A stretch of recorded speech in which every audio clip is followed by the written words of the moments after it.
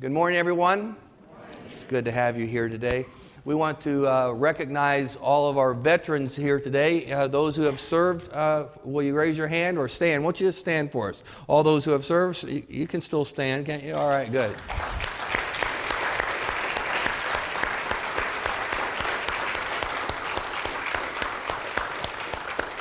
Thank you for your service, and I hope your family totally weighs on you hand and foot today, all right?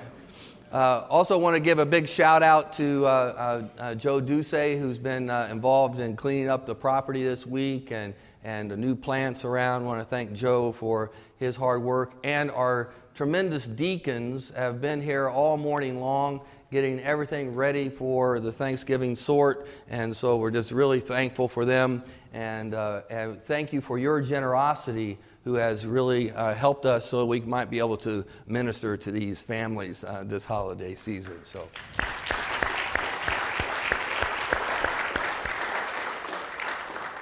as I shared with you before, as a teenager, I was able to enjoy riding my motorcycle in the hills of southern Indiana on these gravel roads. And this was a great, great experience for me growing up out in the country, not having to worry about anything and messing around and riding a motorcycle. And it was just a wonderful, wonderful experience.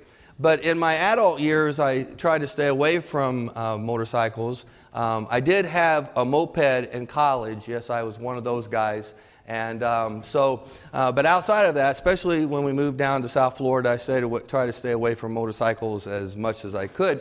But I really do enjoy the whole experience of riding a motorcycle. And so when I would take trips down to Haiti, mission trips down to Haiti, I would every once in a while borrow a motorcycle and go out on a little ride. And so one time I did that, and I was riding all around. I thought I would go down to the city of Les Cayes, and I'd been to Les Cayes several times. Really felt like I knew the city and stuff like that. So I'm riding around feeling sort of like Steve McQueen, you know, so riding around, and I took a turn, and I found myself in this dead end, this kind of cul-de-sac sort of thing, and there was all these residents, if you would, around. And when I rolled in there, they all started looking at me like, what's this white guy doing in our cul-de-sac? And of course, being the skilled rider that I am, my motorcycle stalled. And so now I'm not only scared, but I'm embarrassed. And I just felt like the whole crowd was starting to come in and squeeze on me, you know, really trying to get a little. I looked around trying to figure out how to get out of this mess, and I saw no way out. Then all of a sudden I felt a little tap on my shoulder, and I turned it around, and this guy must have been the captain of the cul-de-sac. I don't know, but he basically just pointed for me to come with him. And so I got off the motorcycle and I started walking behind him. And as we went out of the cul-de-sac, it was like the Red Sea was parting. Everybody would just get out of the way of this guy and able to just walk out, and got out into the main street and hopped back on the motorcycle, you know, kick-started it, and the engine purred, and I felt relieved now, and he gave me the thumbs up, and I went on my merry way right back to the guest house, never to ride a motorcycle in Haiti again. Now, I tell you that story because when you run into a dead end, it can be frightening. It can be a terrible experience when you kind of lose your sense of direction. You don't really know which way to go, and you get frustrated. You don't know which way is north, south, east, or west, and it can become quite frightening. And so the question I have for you today, have you ever come to a dead end? A dead end. I'm not talking about a dead end in Les Cayes. I'm talking about you felt emotionally that there was no way out, no way that you could get out of this mess, and that you really needed someone to come and to rescue you. Well, this morning, we're going to be continuing our series on Be Still, slowing down in a busy world, and we're going to consider the idea of be still and see. Be still and see. Now, our main verse today comes from Exodus chapter 14, the first part of verse 13, that reads, "Do not fear, stand firm, and see the salvation of the Lord, which he will accomplish for you today." Do not fear, stand firm, and see the salvation of the Lord, which he will accomplish for you today. Now, this text comes from the familiar story of the Lord parting the Red Sea. And if you grew up in church and Sunday school classes, you are probably pretty familiar with it. But for those of you that aren't, let me try to set a little bit of context. We know that the Lord delivered the children of Israel out of Egypt, out of their bondage in Egypt.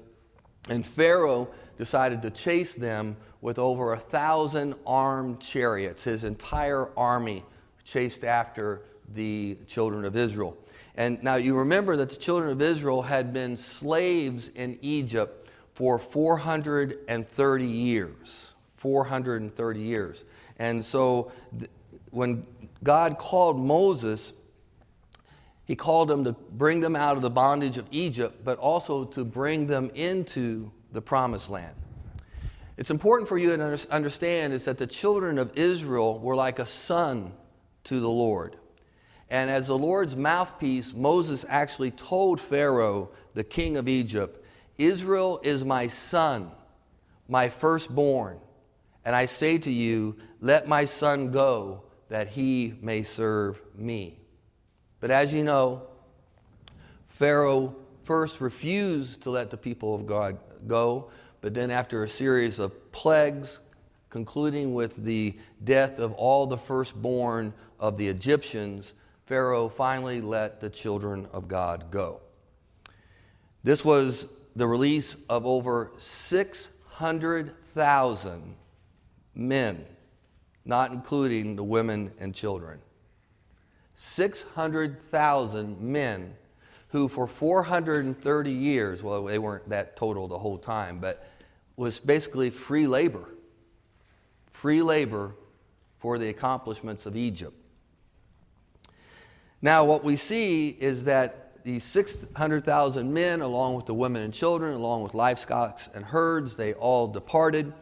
But before they left Egypt, the scripture says that they plundered the Egyptians for all the supplies that they needed for their trip. Here's the word of God. Now, when Pharaoh had let the people go, God did not lead them by the way of the Philistines, even though it was near. For God said the people might change their minds when they see war and return to Egypt. Hence, God led the people around by the way of the wilderness of the Red Sea. Now, this is an important element of the story. The children of Israel could have just traveled west by the way of the Philistines, but the Lord did not lead them that way. You can see on the map here that they could have just went straight west, and they would have reached the promised land in about 3 or 4 days. 3 or 4 days. No problem, just a couple streams along the way, no big deal.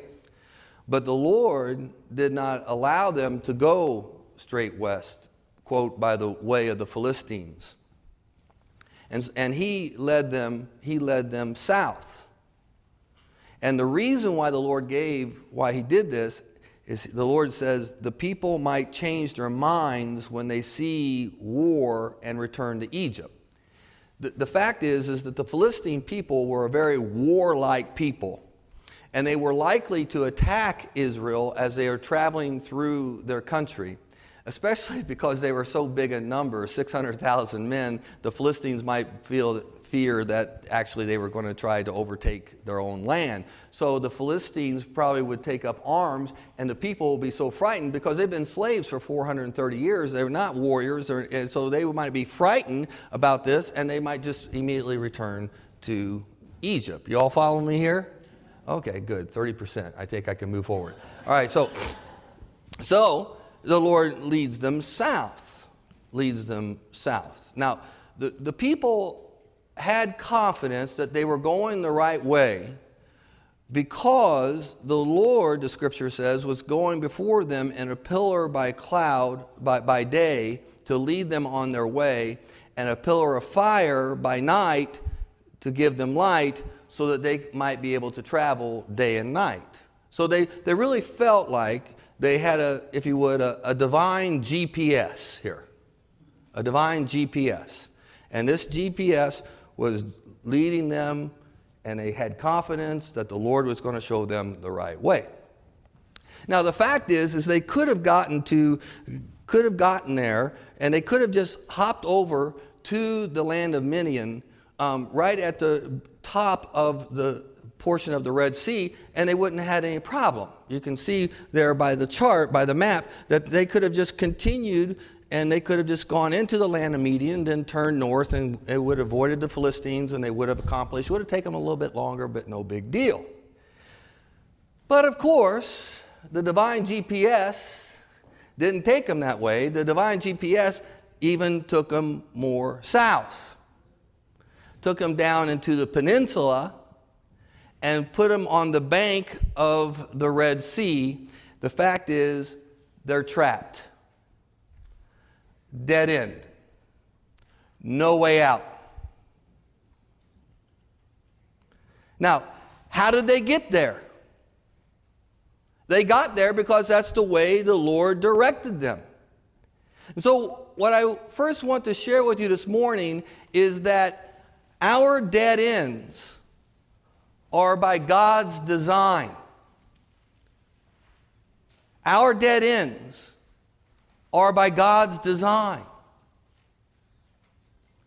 Back in the spring break of 2017, Barbara and I had the opportunity to go visit her nephew in the Bay Area in Northern California, and Clay had given us some suggestions to go and to visit Monterey and Carmel by the Sea and to drive the Big Sur Scenic Parkway. I mean, if you've never done that, I mean, it's just unbelievable. You know, Monterey, especially Carmel by the Sea, just great little cities. And so Barbara and I were able to enjoy a couple of days there, and we were just walking around the city, and as we were walking around the city, because particular restaurants we wanted to go to or attractions we wanted to see and stuff like that, so I would use my GPS, and of course I had it on walking mode because that's what we were doing. We just parked the car and we're just walking all around these places, and everything was great. We had such a great time, so much fun. But now it's time for us to take the long one-day journey up into Northern California, because I really wanted to see the redwoods. I really wanted Barbara to see the trees. I saw them when I was younger, and I really wanted to experience that. So we got into the car, and we started heading on this one-day journey to go see the redwoods in Northern California, and here we are, all excited. But my GPS keeps on sending me on these back roads. It was so frustrating. It took us over 6 hours to get to San Francisco, a trip that should have taken us 2 hours. I mean, so frustrating, and just where in the world are we? I actually had to stop and buy a map. Can you believe that? I actually had to buy a map, and then of course I don't know how to read a map now, so I had to ask the truck driver where to go. It was so frustrating. And then by the time we actually got on the outskirts of San Francisco, and my GPS leads us downtown into the city streets of San Francisco, that I finally realized that my GPS is on walk, not drive. So my GPS is sending me all these back roads because I'm on walk. How stupid can a guy feel? I mean, we already have a bad reputation of not being able to follow directions, and now I'm not able to follow bad directions. This is a terrible situation. We finally got over the Golden Gate Bridge. It's now in the afternoon. We have several hours to go, and there's construction notices and stuff like that. And let me just simply say, Barbara was done with me. She was ready to throw me out of the car. I don't know if you ever felt that way about your spouse, but I'm just done with this guy, or I'm just done with this girl. I wish I could separate myself from them right now, but now I'm trapped. So we stopped, kind of gained our composure, and reassured one another that we still loved one another, even though it was doubtful. And then Barb says, you know what? I remember watching, I think it was on 60 Minutes, that there is this wildlife preserve right in this area. It's called Safari West. And it's all these wild African animals. And you actually can go there and you can take a safari back into all this acreage. And then you can go glamping, which is like glamour camping. It's really cool. And it was awesome. And so we called, and after a series of events, got reservations. It was the greatest thing ever. And then we also discovered in Santa Rosa the Charlie Brown Museum and the Charles Schulz Museum. And if you ever go to Santa Rosa, you got to go to the Charlie Brown Museum. You might think it's for a kid. It's not for it. It is awesome. My point is that because of our GPS, I really felt we were at a dead end, that I had led us totally in the wrong way, only to find out that this was the perfect trip. This was the greatest way to spend 3 or 4 days in Northern California. Exactly what we did. And I think Barbara and I, after she forgave me and stuff, we finally came to the conclusion that our dead ends are God's design. And that's how we have to look at things. Well, back to the children of Israel. God knew that when Pharaoh heard about their tactical error, when he heard that the children of Israel were wandering aimlessly, that they had come to a dead end, they were confused in the peninsula on the banks of the Red Sea with no way out. God knew that Pharaoh would chase after them. And he did. But for God, this was not a fluke. It was no accident. It was no tactical error. God had planned for this dead end because he was going to be glorified through it. Let me just read you some of the story. Then the Egyptians chased after them with all their horses and the chariots of Pharaoh, his horsemen and his armies, and they overtook them as they were camping by the sea. As Pharaoh drew near, the sons of Israel looked, and behold, the Egyptians were marching after them, and they became very, very frightened. So that the sons of Israel cried out to the Lord. Then they said to Moses, "Is it because there were no graves in Egypt that you have taken us away to die in the wilderness?" How sarcastic. "Why have you dealt with us in this way, bringing us out of Egypt?" Who brought them out of Egypt? God. Is it not the word that we spoke to you while in Egypt, saying, "Leave us alone that we may serve the Egyptians, for it would be better for us to serve the Egyptians than to die in the wilderness"? I don't know if they ever really said that. So they're making up stories. They're being ultra, sarcastic, and they're very afraid. So Moses says to the people, "Do not fear. Stand firm and see the salvation of the Lord, which he will accomplish for you today. For the Egyptians who you have seen today, you will never see them again forever. The Lord will fight for you while you keep silent." I know as a preacher, and maybe within your line of work, words is what I have. Maybe when it comes to a job interview, maybe when it comes to a presentation, maybe when it comes to making your point of view or winning an argument, you really rely on your words to win the day. But here, the Lord is saying, shut up.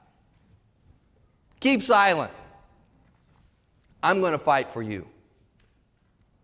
Basically, the Lord is saying, just peel yourself away from all your emotions. Stop your chatter, and be still and see that I will fight for you. Now, at that point, the Bible tells us that this pillar of cloud that had been leading them by day actually turned and went behind them. And it separated the encampment of the children of Israel and the encampment of the Egyptians, the army. And this pillar of cloud, when it went behind them, it tells us that the Egyptians were now in total, absolute darkness. Couldn't see anything. But when the cloud went behind them, even though the Egyptians are now in darkness, now the children of Israel have full light. God is basically using the cloud to bounce off some sunbeams and some moonbeams so that they could have light all night long.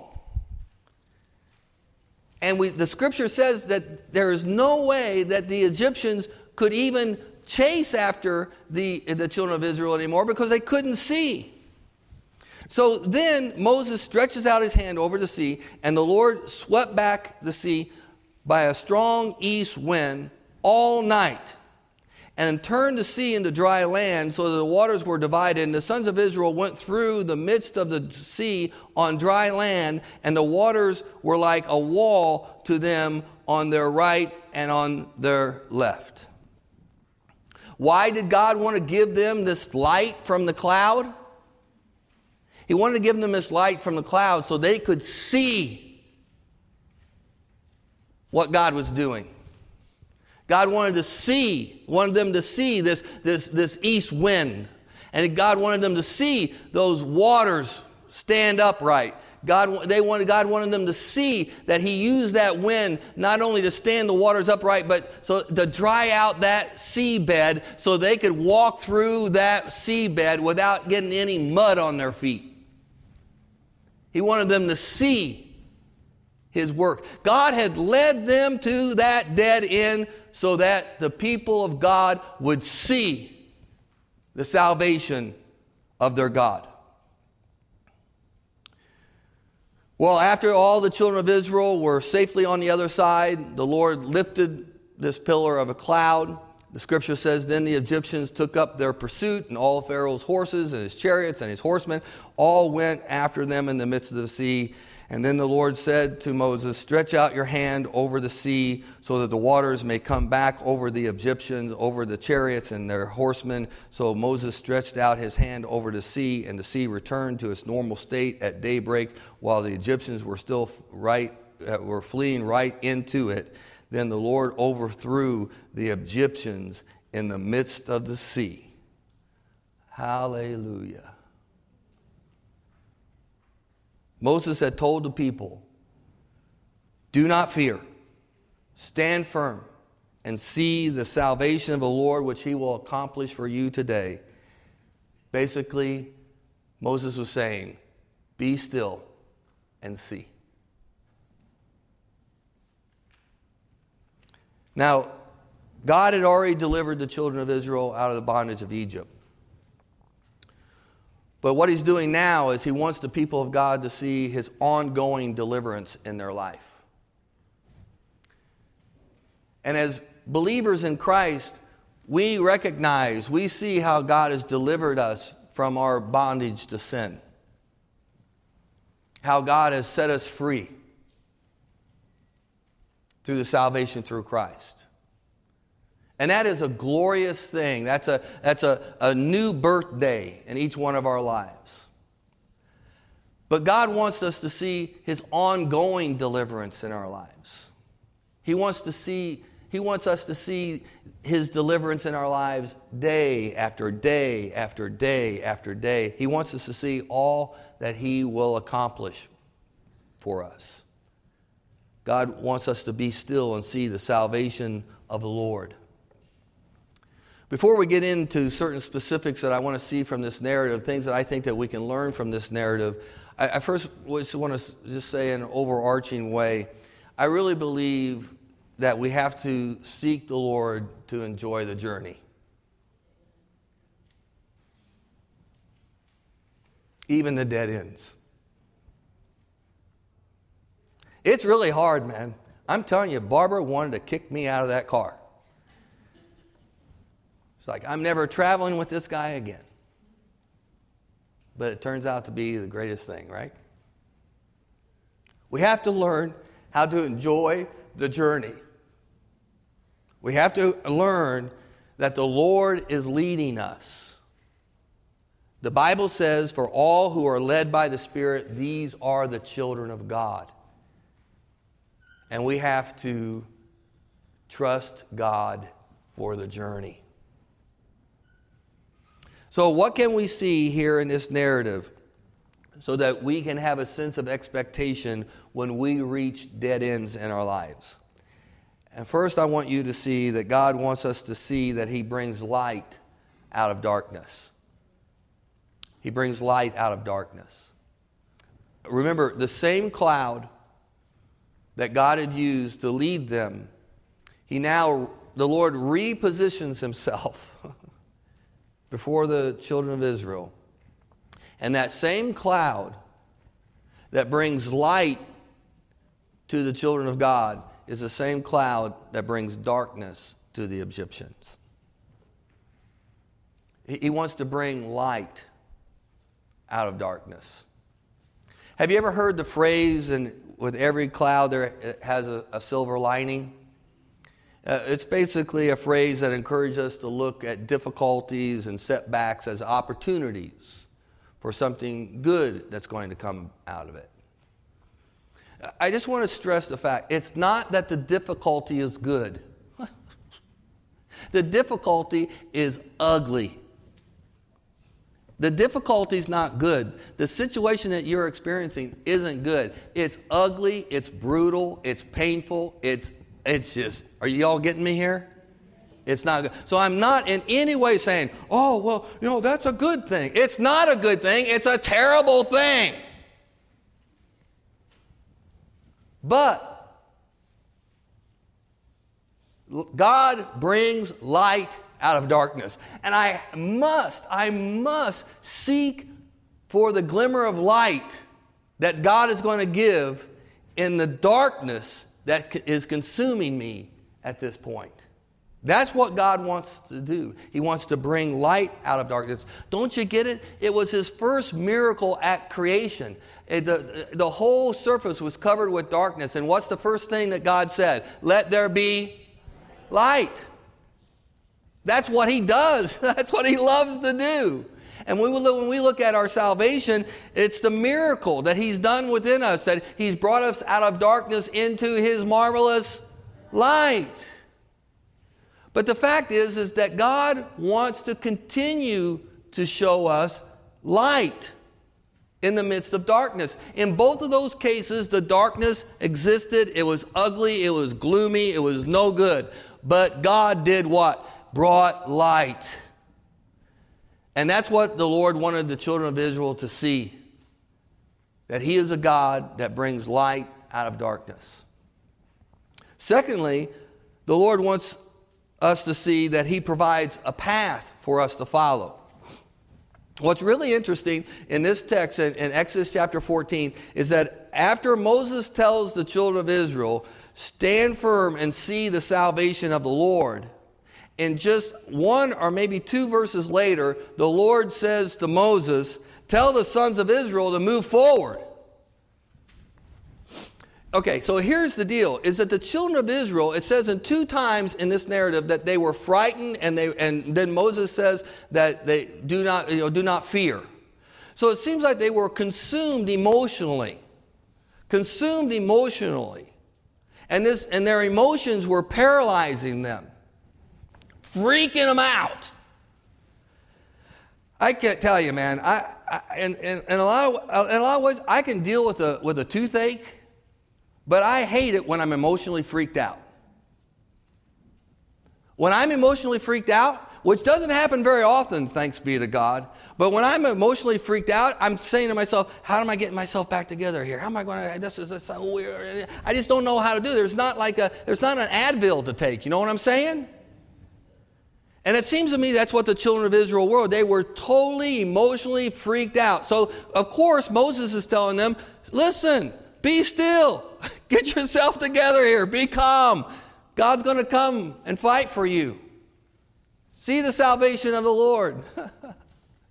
And it seems that as soon as the Spirit of God came upon them enough to stabilize their emotions, what God says, now tell those boys to get going. Move forward. God always provides a path for His people.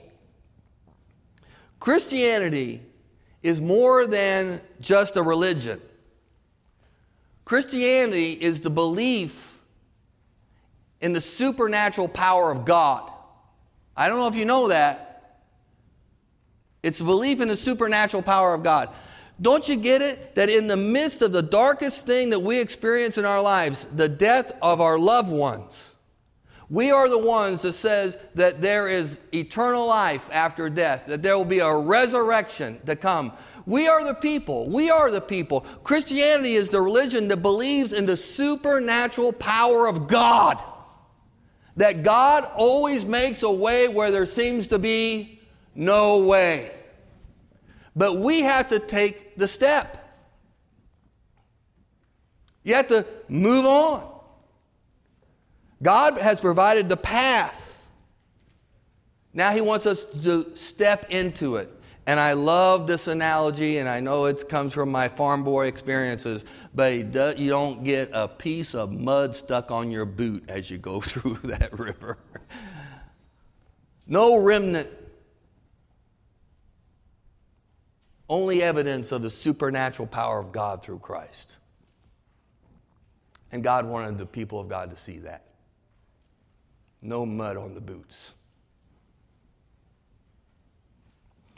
And lastly, God wants us to see that He defeats all of His and our enemies. You understand, right, that Pharaoh was an enemy of God? And Pharaoh was an enemy of the people of God. So what does God do? He comes and fights for us. He defeats Pharaoh, and by defeating Pharaoh, He defeats his enemy and our enemy. He's showing us that any enemy of ours is an enemy of His. Basically, any enemy of the Lord, any enemy against you, the Lord comes and says, don't tread on me. So what are you fighting today? What's the enemy that seems to be getting over on you? And you need to know that our God defeats all of His and our enemies. As I shared with you a couple weeks ago, our God destroys the destroyer. The Father has put all things in subjection under the feet of Christ. He has given Christ all authority in heaven and on earth. Christ has conquered all of His and our enemies. Therefore, there is no disease, no addiction, no demon, no bad habit, no fault, no vice, no weakness that Christ will not overcome in our lives. Amen?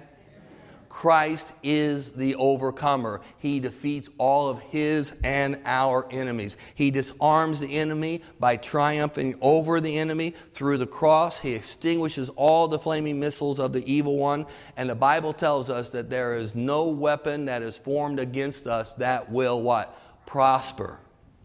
Why? Because our God defends all of His and our enemies. Whatever is our enemies is His enemies, and He's going to come and fight for us. And He wanted the people of God to see that. Be still and see. Do you see what's happening here? Do you see what God is showing us? He's showing us that our dead ends aren't really dead ends at all. The Lord brings us to the edge of the sea, down in the peninsula of life, because He wants us to witness His action, His power on our behalf. For us, it can be scary.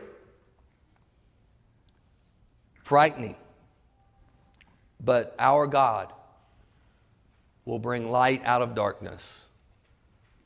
He will make a path for us to follow. He'll bring that east wind. And He will defeat all of His and our enemies. Amen? So let's embrace our dead ends and really glorify God through them.